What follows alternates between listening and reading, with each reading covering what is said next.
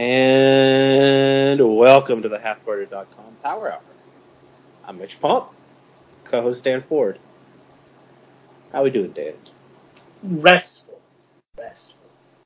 I'm very tired. This is the least I've worked on a weekend since like the 4th.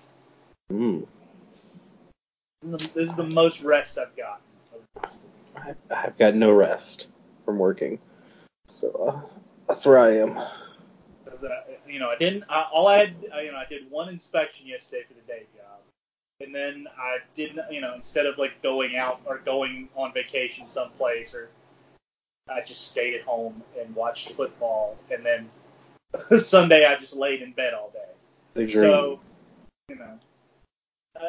I'm feeling relaxed. You did watch all the exciting NFL action today? No, I'm relaxed. You missed. You kind of missed Kyler Murray being good. Oh, that finally happened, huh? I mean, he had a drive and he's really fast. Lamar Jackson kind of came back down to earth. Well, I mean, Deshaun Watson, I already know, threw for like 18 touchdowns. Yeah. Well, he's playing the Falcons, so it's probably nothing to write home about. That'll do it. Playing that Dan Quinn defense. Mm-hmm. The dumbest defense in all of football. Dumber than Florida's defensive coordinator. Mm-hmm. The king of the emotional blitz. As Spencer Hall of Banner Society likes to call it, like just tears rolling down your face, screaming in anger, blitz! Well, let's jump into that game. That was the big game this week. That game with all defense. Yeah, every now and again, a Todd Grantham defense works. But as Georgia fans can attest, it often blows up in your face too. Yeah. But not this week. No. Especially this. I felt like this was the week we kind of started to see that Patrick Nix is not. He may not be ready for prime time. Sir, I mean Bo Nix. Patrick Nix's son, Bo. Is his son. I don't know if you knew that. No one's talked about it during the games. See, that's why I got confused about his name, because they cut to Patrick Nix on the sidelines in the stands so many times to go, hey, Bo Nix, he's Patrick Nix's brother. This is a theme with Auburn quarterbacks where like there's one unique detail and you hear it in every game. Like last year it was Jared Stidham from Texas. Nick Marshall used to play be a defensive back. Yeah. Yeah. Cam Newton. He got paid a lot of money to come here. Yeah. We heard that every week. Yes. To the point where it was like, I just want him to win the title and for this to be over, so I don't have to hear about this every week. Sean White. He's white and his last name's White. Isn't that wild? Memorialized as White Sean. Yes. But yeah, offense didn't look great. Maybe the Florida defense is good. It's probably not bad. Florida's defense is one of those things where you have to if you have a really good quarterback, they're fucked. Yeah.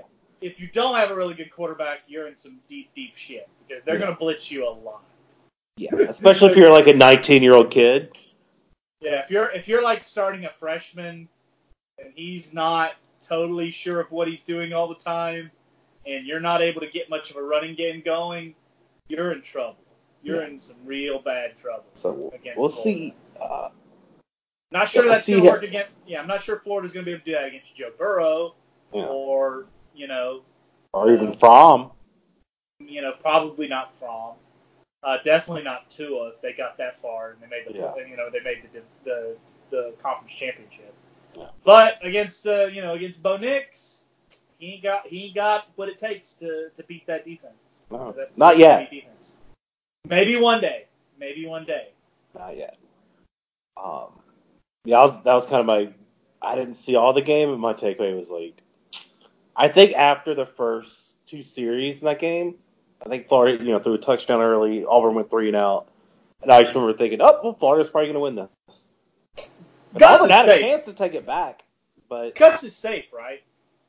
I mean, this week You got to see how this month goes. Because, I mean, if you lose, like, Arkansas or something dumb or Ole Miss, I mean, you got LSU in there, I think, in October. Maybe that's early November. Then maybe be mad if he loses to LSU. I mean, probably not. Let's say they go 8-4, and they lose to Florida, Georgia, LSU, and Alabama. They beat People will be else. happy. I think it's just...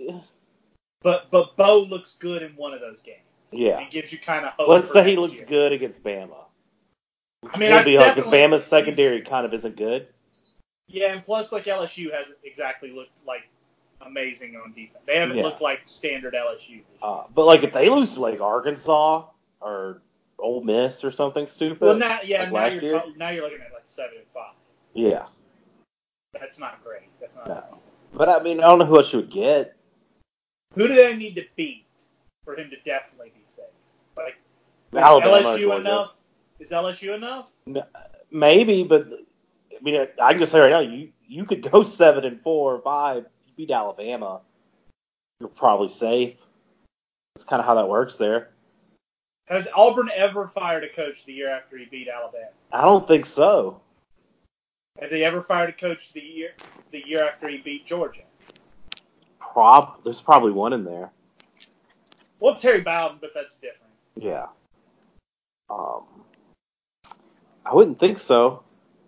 Auburn kind of also doesn't fire their coach as much as people think. Yeah, they just talk about firing him. They just talk and they never... It's just a guy like, I'm going to leave my wife. And it's like, okay, you talked about getting divorced for 30 years, but you have 2 wives. Like, you're pretty faithful. You're just not happy and the first one wasn't even a divorce. She died in a plane crash. Like, yeah. she did. Like, you talked about her all the time, but you didn't even leave her. Like, what are you doing? That's Gene Chizik. Because it's like the last coach they fired was Chizik, who fucking sucked. Like, yeah, and Chizik was one of those guys that when they hired him, everybody knew that wasn't going to last. Then you get Cam Newton, and so any coach probably could have done that. And they were right, because like they hired Gus Malzahn and they immediately got better. Like, yeah. For all the talk that Gus hasn't won a championship, but Chizik did. I mean, Gus has never had a year as bad as the year Chizik had. Yeah, pre-Gus. I mean, Chizik went 0 in the SEC. At Auburn, at least a 4-star program. Yeah, when you're getting beat by Mississippi State and I forget. Although Arkansas was good then, weren't they? Was that during the? I think that's the tail end of Arkansas. Petrino? Yeah. Because Arkansas was good right up until they fired Petrino. Yeah. No, if you who would Auburn hire? Do you think? Let's say they go 7-5. There's not really a big slam dunk coach out there. Yeah. I mean, Bill Clark would get a look, I would think. Cliff Kingsbury just comes back. Cliff Kingsbury just keeps getting jobs. Yeah. With no results whatsoever. Matt Rule, speaking of a guy currently coaching in the state of Texas, what he's doing at Baylor is pretty fucking impressive. Now, I don't think he's necessarily a guy who's all that excited about being in the SEC. You know, I think Matt Rule's really looking for that Penn State job to come open. Yeah. Because, I mean, there's so many people talking about James Franklin to USC that, there's a lot of smoke there. Basically, everybody is saying that's USC's number one target. What if Auburn... Who's the dumbest hire? The worst hire they could make. Mark Richt. Derek Dooley. Ooh. Lane Kiffin. The worst hire they could make is probably Lane Kiffin. Things aren't really going hot at FAU. Yeah, it's almost like Kendall Briles was once Kendall Briles left, that was the end of that. Yeah. Plus his brother left as defensive coordinator. He had Kendall Briles and his brother as coordinators his first year there, and that was the year they had a good season. And then after that, speaking of the SEC and coaches being fired, how long till we get Coach Philip Fulmer back? You think December? See, I think the biggest thing holding that back is that the team sucks too much for Fulmer to want it. Yeah. Because it's like, do you really want to go out as like a legend, especially in Phil Fulmer's opinion of himself? I'm one of the greatest coaches in the history of sport. You really want to go out coaching a 3-9 team? Because that's what they're probably going to do. I think hey, Phil Fulmer's going to finagle his way back into the coaching box. I'm less concerned about that so much as Phil Fulmer has definitely always shown he ain't exactly super loyal to anybody. You know what I mean? Like, so I wouldn't, if I'm the coach there at Tennessee, I'm not going, oh man, but Fulmer says he's got my back. Like, a lot of people thought Fulmer had their back, and then, they turned around and there was a knife sticking out of it. Yeah. A big, chubby, fat guy running the other way. Yeah. Not the crazy sweep for college football here, but who else is legit on the hot seat? So I would say if you're doing a hot seat watch, obviously, let's start from like the most obvious. USF. Yeah. Charlie Strong this week, they were playing UConn, and that was the thing where if they didn't beat UConn, he probably got fired on the tarmac. You know what I mean? Like, that's one of those, like, UConn has been the worst team in, they've been probably bottom 5 in FBS the last year and a half. Yeah. The only team that you can definitely say is worse than them is maybe like UMass and Akron. So like Kent State. Yeah, if you don't beat them, you're in trouble. Like basically you're not making it. But even then, even with that win, there's still this, the stink of death is swirling around that program. You know what? I want to say, what happened to the MAC? Too much brain drain, I would say. They lost too many coaches too quickly. And that's a league that rises and falls based on, okay, how much coaching continuity do you have? Yeah. Like, are you in year 3 of a good coach who's, recruited a pretty good quarterback? Well, and how many other programs started going, hey, let's get some of these guys? I think every team, like especially in the Big Ten, the ACC, kind of figured out. I think it's Cincinnati. Yeah, probably. Well, Cincinnati. They've hired a couple of guys from the MAC in the past. Although their current coach they got from Ohio State. I just mean talent. Like, maybe they go, hey, pulling talent. Yeah. Well, the thing about the MAC is that they're recruiting. If you look at the recruiting, all the schools are pretty much recruiting the same. Like even the ones that are kind of good. It's really just a matter of which programs have had the same coach there long enough so that he knows where he can find that diamond in the rough. Because you're not getting anything above a 2-star to come to a MAC school. Yeah, but it seems like, previously you had like Byron Leftwich in the MAC. Not Byron Leftwich. You had it was Byron Leftwich.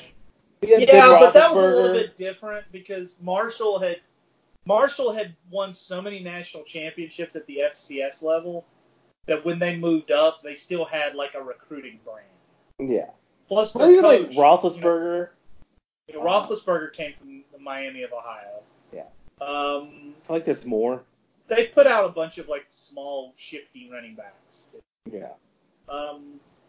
But the talent level there is never. I mean, it's always like guys who, you look at them and you go, Are we sure this guy can play?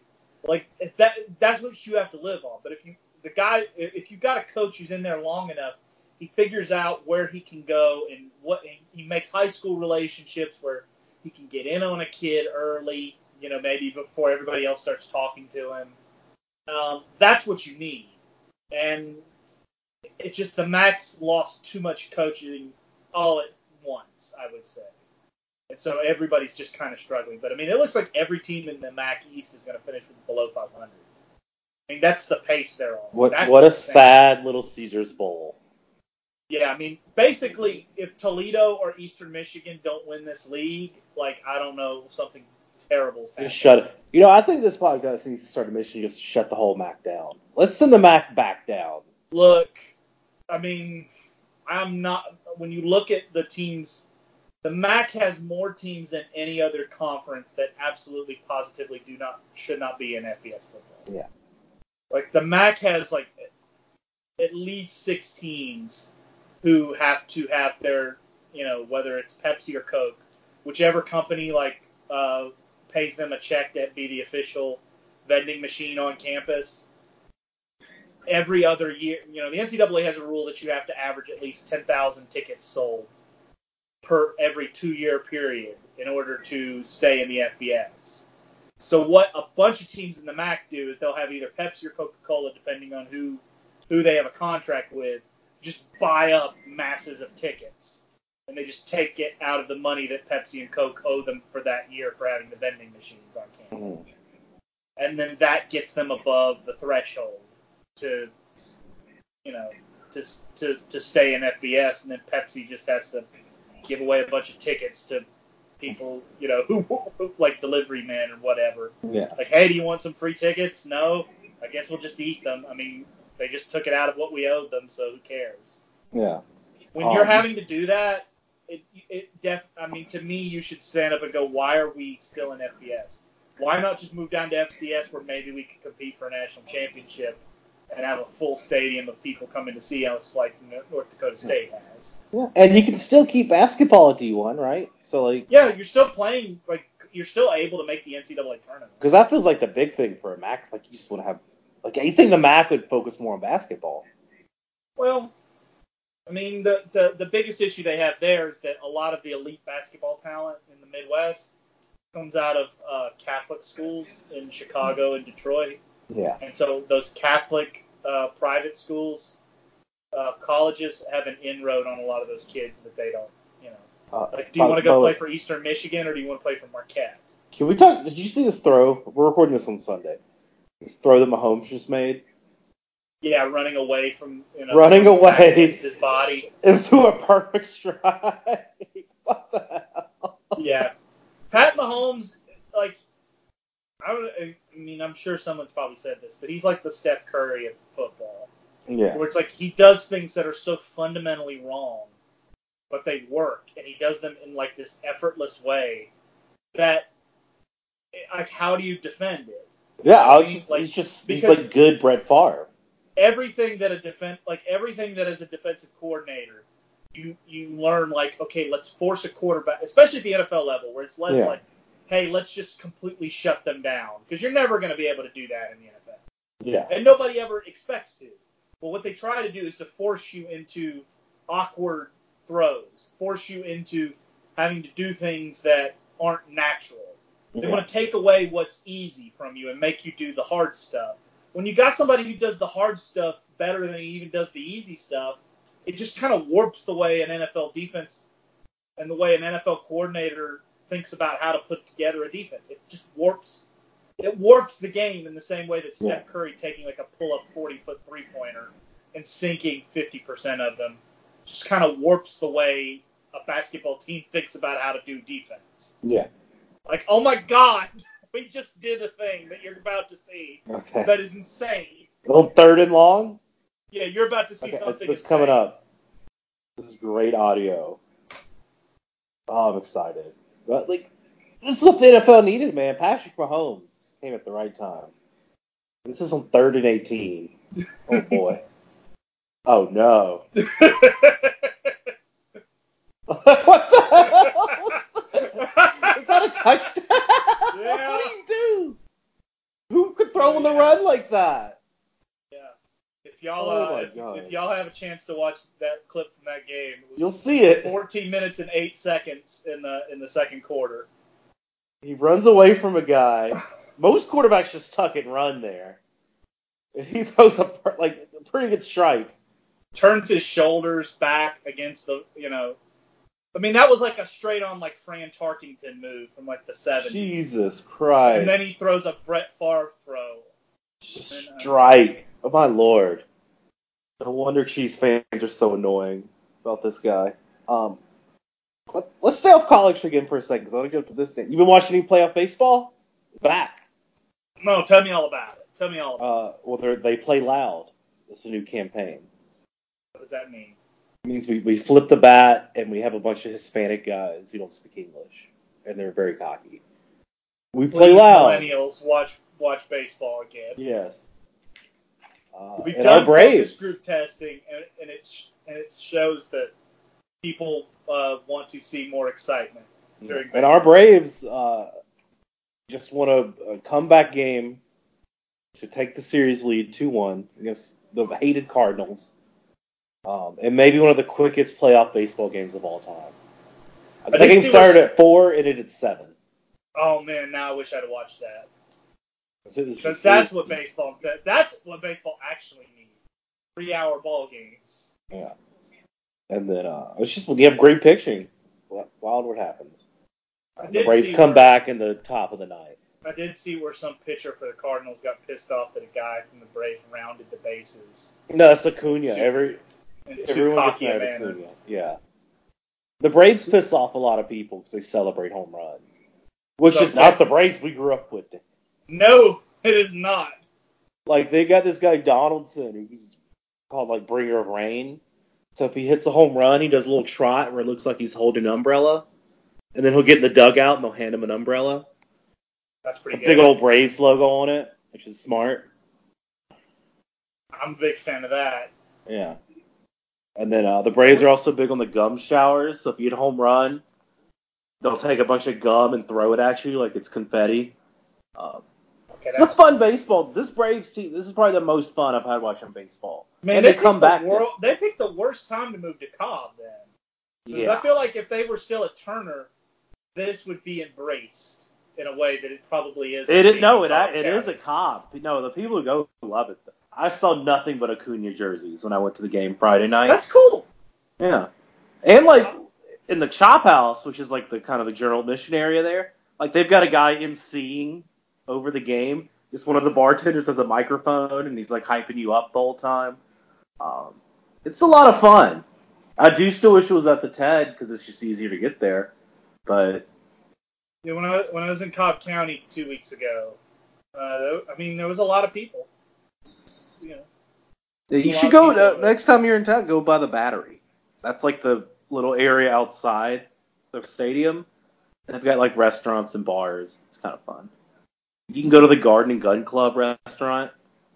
The what? Have you ever heard of Garden and Gun, the magazine? No. It's like a Southern magazine, and now they have a restaurant. And apparently it's delicious. Do they have a shooting range inside? I don't think so. I think it's just Southern food. I don't think they allow any guns. Well, I wouldn't necessarily let you bring your own in, but I would have a shooting range. Shooting range? Like, there's a restaurant in Raleigh that's just opened up where it's like a driving range and a restaurant. That feels very Georgia to me. Like a Top Golf? I'm not sure, but it's like you hit into like one of those mats with the computers all set up. Yeah.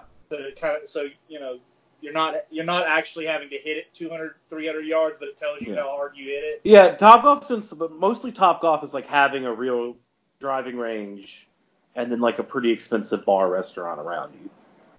Yeah, I think this is in the middle of Raleigh, so I don't think they've got that. Okay. You should check out a Top Golf. I don't really like golf, but it's pretty fun because they have like games where like the computer tracks where you're hitting and shit.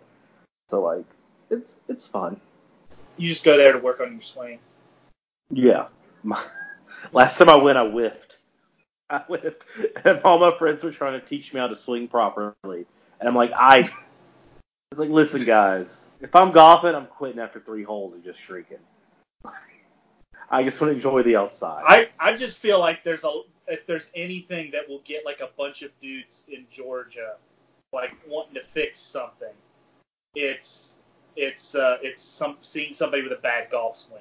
It's like, no, dude, let me fix that. Doc, come on, brother, I can help you. And oddly enough, this was actually in Tampa. For like 2 years.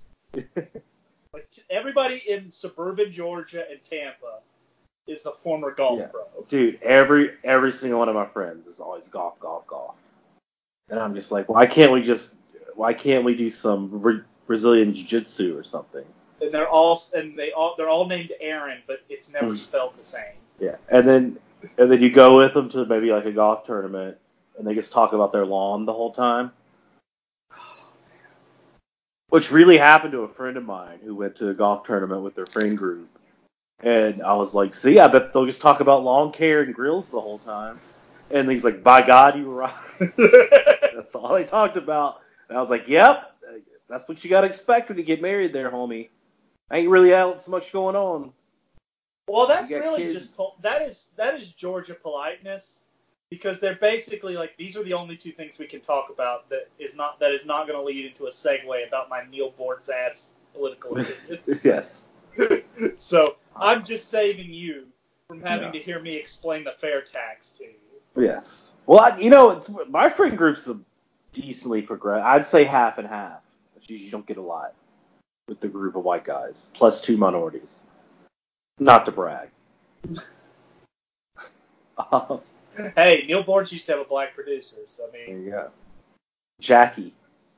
The one. No, that's Howard Stern. Jackie was John Boy and Billy. I thought Jackie was the one from Howard Stern. No, Robin is Howard Stern. Robin is Howard Stern. Yes. It's hard to keep track of who is the token person who allows them to make black jokes on all of these shows. Get back. Let's transition back to college. What else big happened Saturday? How about this? I got a guy on the hot seat. I'm gonna steal this from you. Well, Chris Peterson. Well, is that seat getting a little warm at least? I don't know if it's warm so much as it's starting to feel like Groundhog Day a little bit, or like, or you know how, or like where Jim Harbaugh was last year. It was like now there's, I've always been the one who told you, like, whenever you would try to get Jim Harbaugh fired, I'd be like, brother, he's not even close.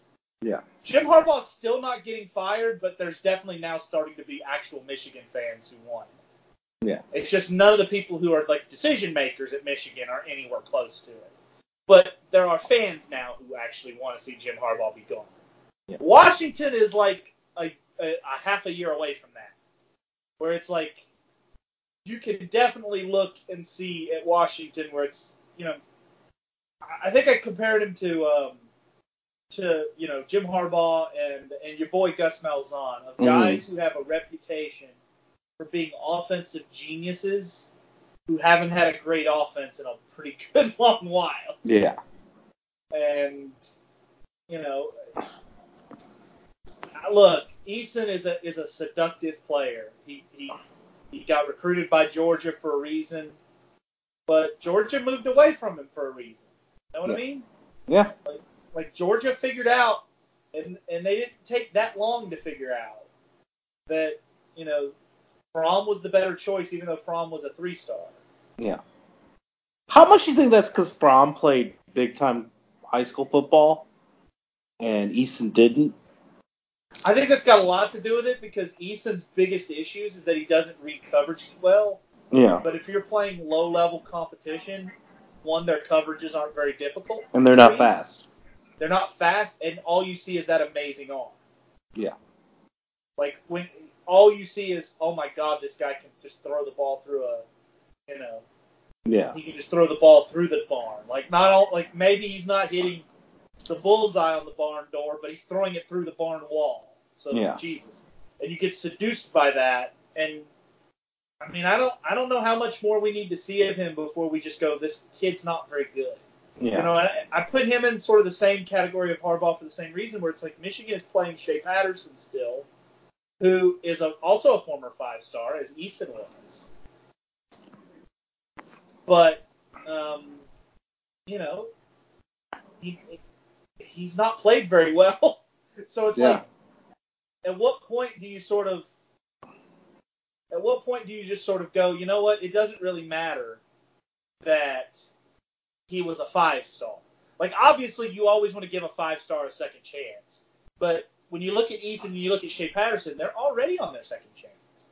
They both transferred from places where they were losing the starting job. Yeah. So at what point do you just sort of look up and go, you know what? We haven't, we need a better choice here. We need to go in a different direction as far as quarterback goes. And then if the alternative to that is true, that you don't have anybody better than him, what does that say about the guru? And that's where I am with Chris Peterson, where it's like, you're in the worst conference in the Power 5. You made the playoff once, and that's really good. But you did get you got boat race, so it didn't go well, but hey, you made it. You did make it. But, you've lost 2 games by October in year 1 and year 2 since then. So at what point do we look up and say, maybe this isn't working, maybe you just kind of had a lucky season that year, and you need to, like, something about your offense that, yes, used to be one of the best offenses in college football when you were at Boise, but that was so long ago that your quarterback that broke all those records with you is now coaching in the NFL, so it's been a while. Maybe you need to look in a different direction with the way you do your offense. Maybe you need to modernize. Maybe you need to bring in a new coordinator. Maybe all this Boise State stuff just doesn't work in 2019. And that kind of leads me into Jim Harbaugh because they played Iowa and it was 10-3. So that tells you how good Jim Harbaugh's offense played this week, huh? Yeah. I mean, it feels like this is the end point for Jim Harbaugh, for Michigan and Shea Patterson. And if it isn't, then I don't know what it's going to take. Where does Harbaugh go next? I think you've just got to play McCaffrey when he comes back from a concussion or play Joe Milton and then see what you got with those two. No. What if Harbaugh's fired? Well, he's not getting fired this year. Like, that is for sure not happening. Yeah. Like, unless they had, like, NCAA stuff come down on them. Yeah. They are 100% not firing him. But, there is the question of, what does he do after this? I feel like he probably goes into television. Yeah. Because I kind of feel like part of the issue Michigan has is that Harbaugh does not have the same drive that he had a few years ago. Mm-hmm. Like, it just feels like he's not as invested. There's been a lot made of the fact that he's not nearly as emotional on the sideline as he used to be. I think that is a symptom. I think he maybe wishes he had never left the state of California. Because it's like one thing, you grew up there. Yeah, it was home for a long time, but there's also a lot of people have that. I mean, that saying exists for a reason. You can never go home again. Yeah. Like, I think when winter comes and there's 17-inch snows, and you're going, man, it was pretty nice living in California. And your wife, who grew up in California, is going, man, I kind of miss not being in I kind of miss being in California. And I just think there's parts of this where he just kind of regrets doing this. And it was a weird move. I mean, how often do you see an NFL coach leave and go to college? Yeah. Who has NFL like Pete Carroll didn't have any offers after the New England thing. I mean, we see that, like, guys who coached in the NFL. Chip Kelly would not be at UCLA if any NFL team had wanted him, but no NFL team did. For a guy who had a lot of NFL offers to turn them down, that's not normal. That doesn't happen. So it just sort of leaves you coming back and going, maybe Jim kind of regrets the decisions he made because he doesn't seem as into it as he used to be. And then, hey, there's people who've made the suggestion that he's a 55-year-old former NFL quarterback. Go talk to a lot of 55-year-old former NFL quarterbacks and see, there are a lot of them with CTE. Like, I mean, that's a reality. I want to move on, though. Okay. To picks for next week. Cool. Let's start. I believe this is Thursday. Miami favored by 1 versus Virginia. Yeah, I got a 1.5 spread over here. I mean, if you don't pick Virginia, you're kind of crazy, aren't you? Yeah. I mean, should Miami get something together going forward? Like, do I think they're going to end up 3-9? I kind of don't think that's possible for a Miami team, considering that even when they don't have good Miami talent, they've still got more talent than most of the ACC. But how are they going to beat Virginia? And at this point in the year, we've hit the point where Miami's played enough games where when Miami is 5-0 or 6-0, their home stadium is like the old Orange Bowl, where it's like they've got a real home field advantage. But when you're Miami and you don't have like a dedicated alumni base. You basically got like the casual Miami sports fans in the town. So when you get off to a 2-3 start, those people ain't buying tickets for your home games the rest of the year. They're not showing up. They're not going to have this big home field advantage over Virginia. So, I mean, I don't even know I don't know why they're favored. This is kind of a crazy line to me. Yeah. This feels like easy money. How about this one? Colorado, Oregon. Oregon favored by 22. I'm taking Colorado because I haven't seen Oregon do anything that makes me think they can cover that kind of spread. Yeah. I mean, are we sure Mario Cristobal can coach? Yeah. Because at Florida International, you have the out that he didn't have a winning record there, but what the fuck is possible? I mean, he literally didn't even have a locker room. Like they were having to use the school's gym to change clothes before games. So like it's kind of hard to judge anything off of that. And I mean, I think Butch Davis maybe this year might pass him in wins, but it's taken him 3 years, and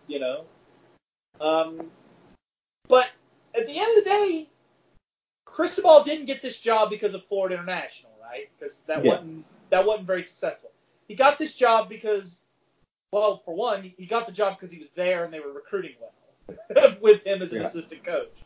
But they brought him to, he came along with Taggart because he had that experience with Nick Saban coaching Alabama's offensive lines. And when Willie Taggart left after 1 year to go to Florida State, Oregon wanted to keep him because they saw him as like a big-time potential coach. But where are the results with him? And does the offense that Mario Cristobal want to run, is it something you can actually recruit at Oregon? Because he wants to be big, physical, burly man ball out of the pistol. Can you really recruit that to Oregon? Because Oregon's never recruited that way before. I don't know. I'm not sure about any of this. I'm not totally sold on what he's trying to do there, and it doesn't seem like it's working all that well. So, because Oregon should beat every team in the Pac-12 by 20 points. They ain't been doing that. Yeah. How about this? Michigan, Illinois. Michigan minus 10. Okay, so one of the best bets you can make in college football is betting against Michigan to cover spreads, but Illinois is fucking awful. Yeah. And we do know from the Rutgers game that when Michigan plays somebody who's fucking awful, they can cover the spread. Yeah. So I will take Michigan there under the Rutgers rule. Oklahoma, Texas. Oklahoma by 10.5. That's too much. I mean, that's just too much. What about over/under 75? Okay, give me the over. That's what I want. Texas' spirit. But, they're definitely not going to be able to... they're definitely not... Their defense is just not good enough. Georgia minus 24, hosting South Carolina. I'm going to regretfully take Georgia there. And that's because I kind of think South Carolina is like stick a fork in them. Yeah. Stink. Gosh, not the greatest week. Cincinnati, Houston. Cincinnati minus 7.5. Big win on Friday for Cincinnati. Yeah, give me Cincinnati. I don't think Houston's really got it. I mean, I'm not sold on whether Dana's going to work there.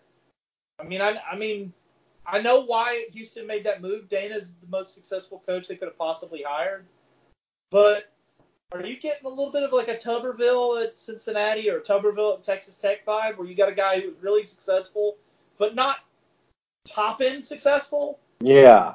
Like just that one level below that, and then now he's kind of looking like a little bit of a dinosaur. Like other people have copied what he does and are doing it maybe a little bit better than he does, and you're just sort of stuck with this guy who's a little bit past his prime. This who Notre kind of Dame doesn't have the drive he used to have either, because he's got a big contract. This is a bigger rivalry weekend than I thought.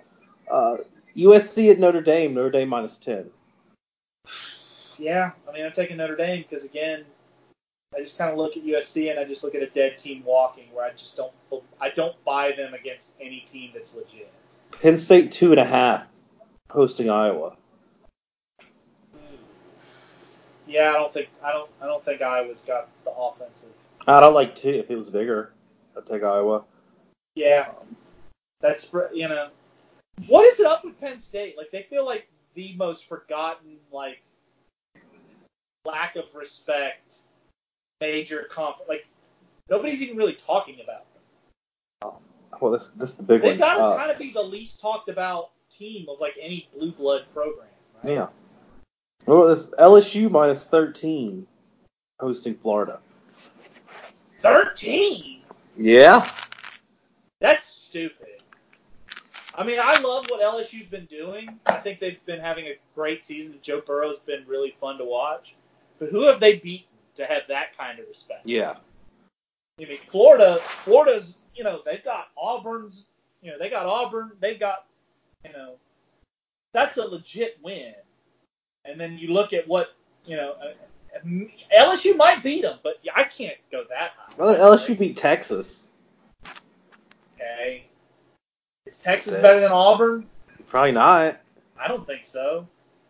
I mean, to be that kind of spread. Now, if you were telling me you were favoring LSU 5.5, It makes much more sense.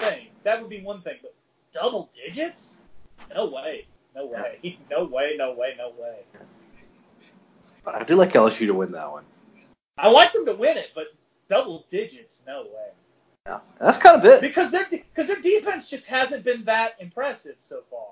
And Florida has shown that Dan Mullen has kind of failed his first recruiting challenges there at Florida. Mm-hmm. His first recruiting class was not great. But he's proven that he's still a guy who can make an offense. Yeah. He can MacGyver his way into a really good offense without a whole lot of pieces. He can still get you an offense.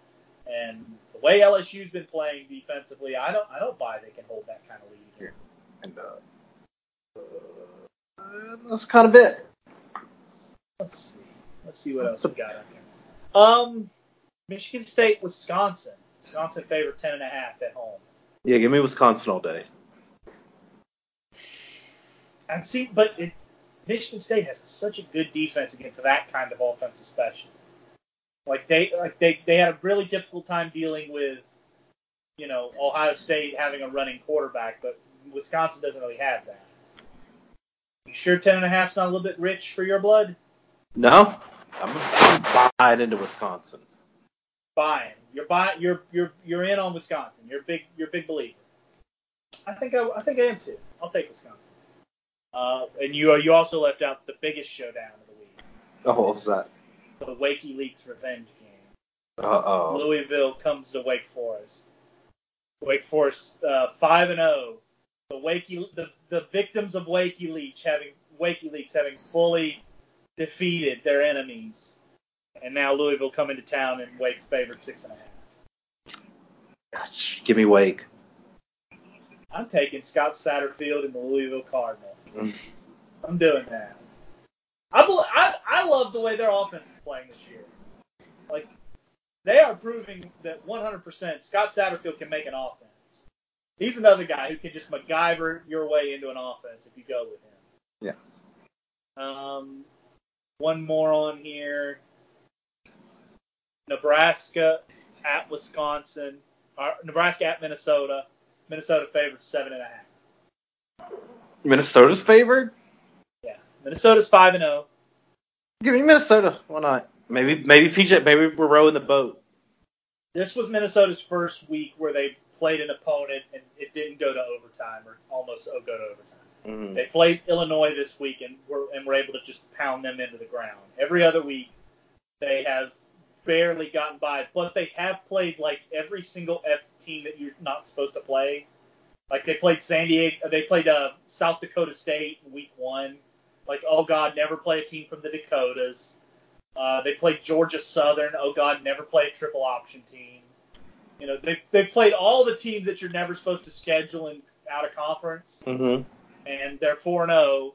And then, they played Illinois and got to 5-0. So, we're not totally sure how good they are. You know, like we're not completely sure. You know, but you know.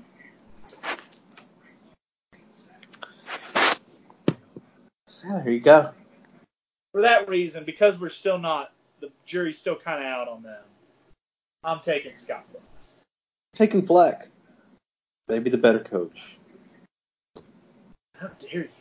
Dare you insult college football royalty?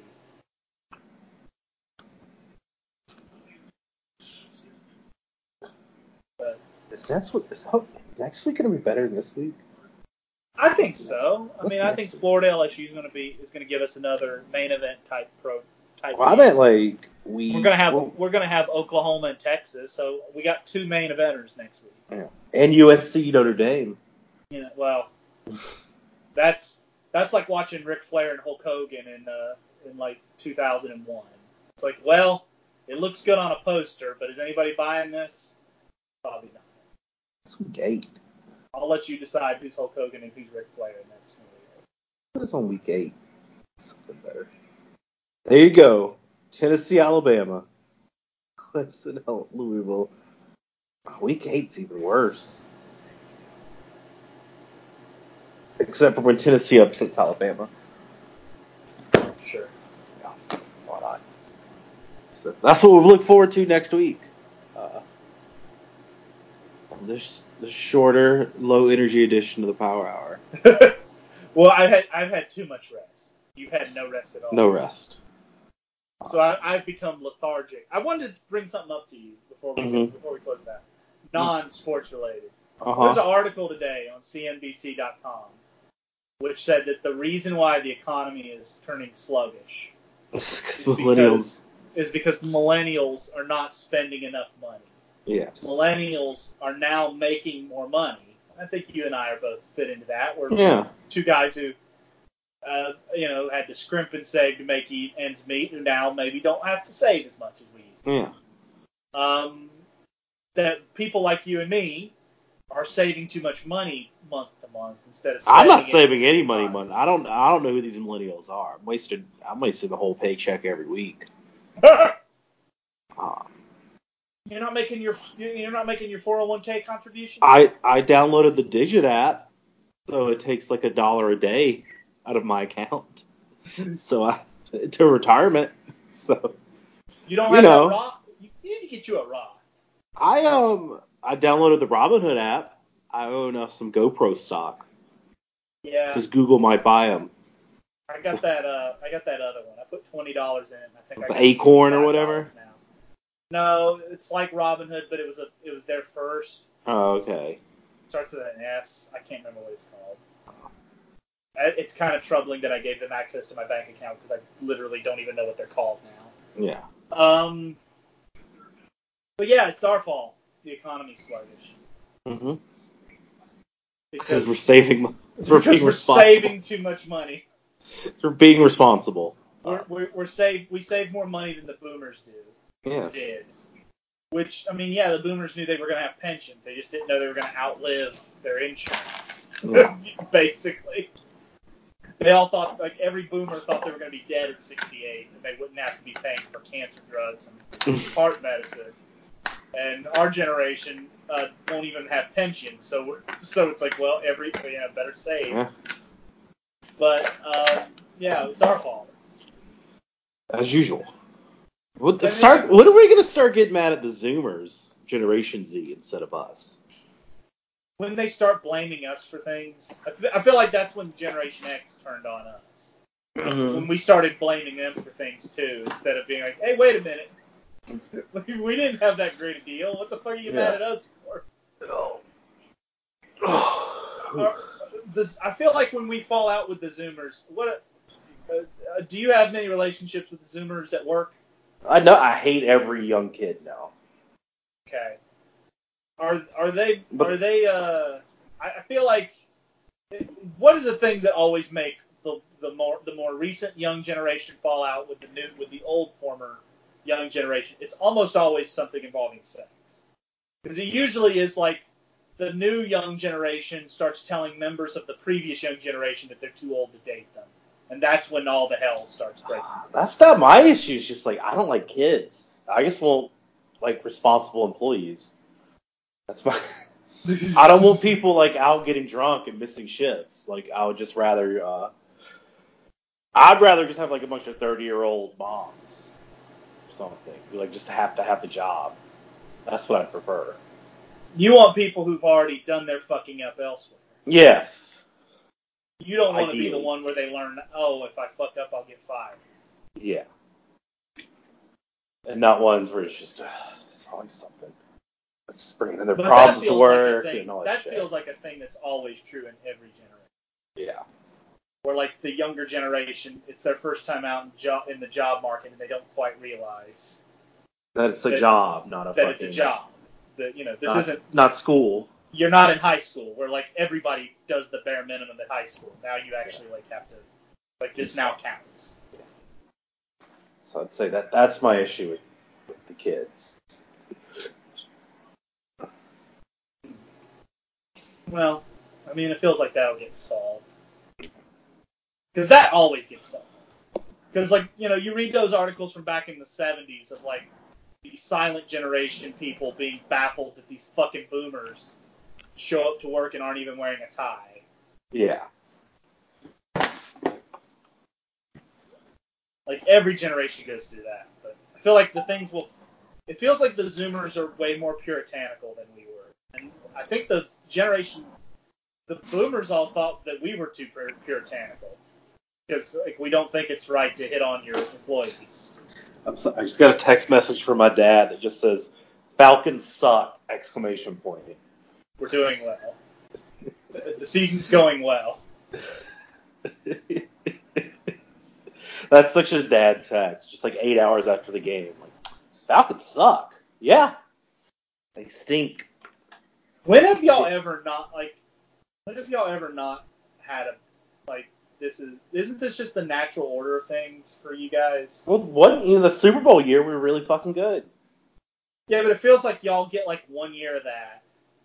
Of, like, oh, we're actually pretty good, and then you immediately crash back down. No, well, even after the Super Bowl, they went to the playoffs the next year and could have probably gone I think they made it the second round. There were 2 years, but we had that with Mike Smith too. That's the Falcons. You get 1 year where something really disappointing happens late in the playoffs. Then you might make the playoffs the next year, and then everyone just starts getting hurt. I think that happened with Vic. Like, you had that year where you beat Green Bay, that was really cool. Went to the NFC title game, then Vic, I think, got hurt or something.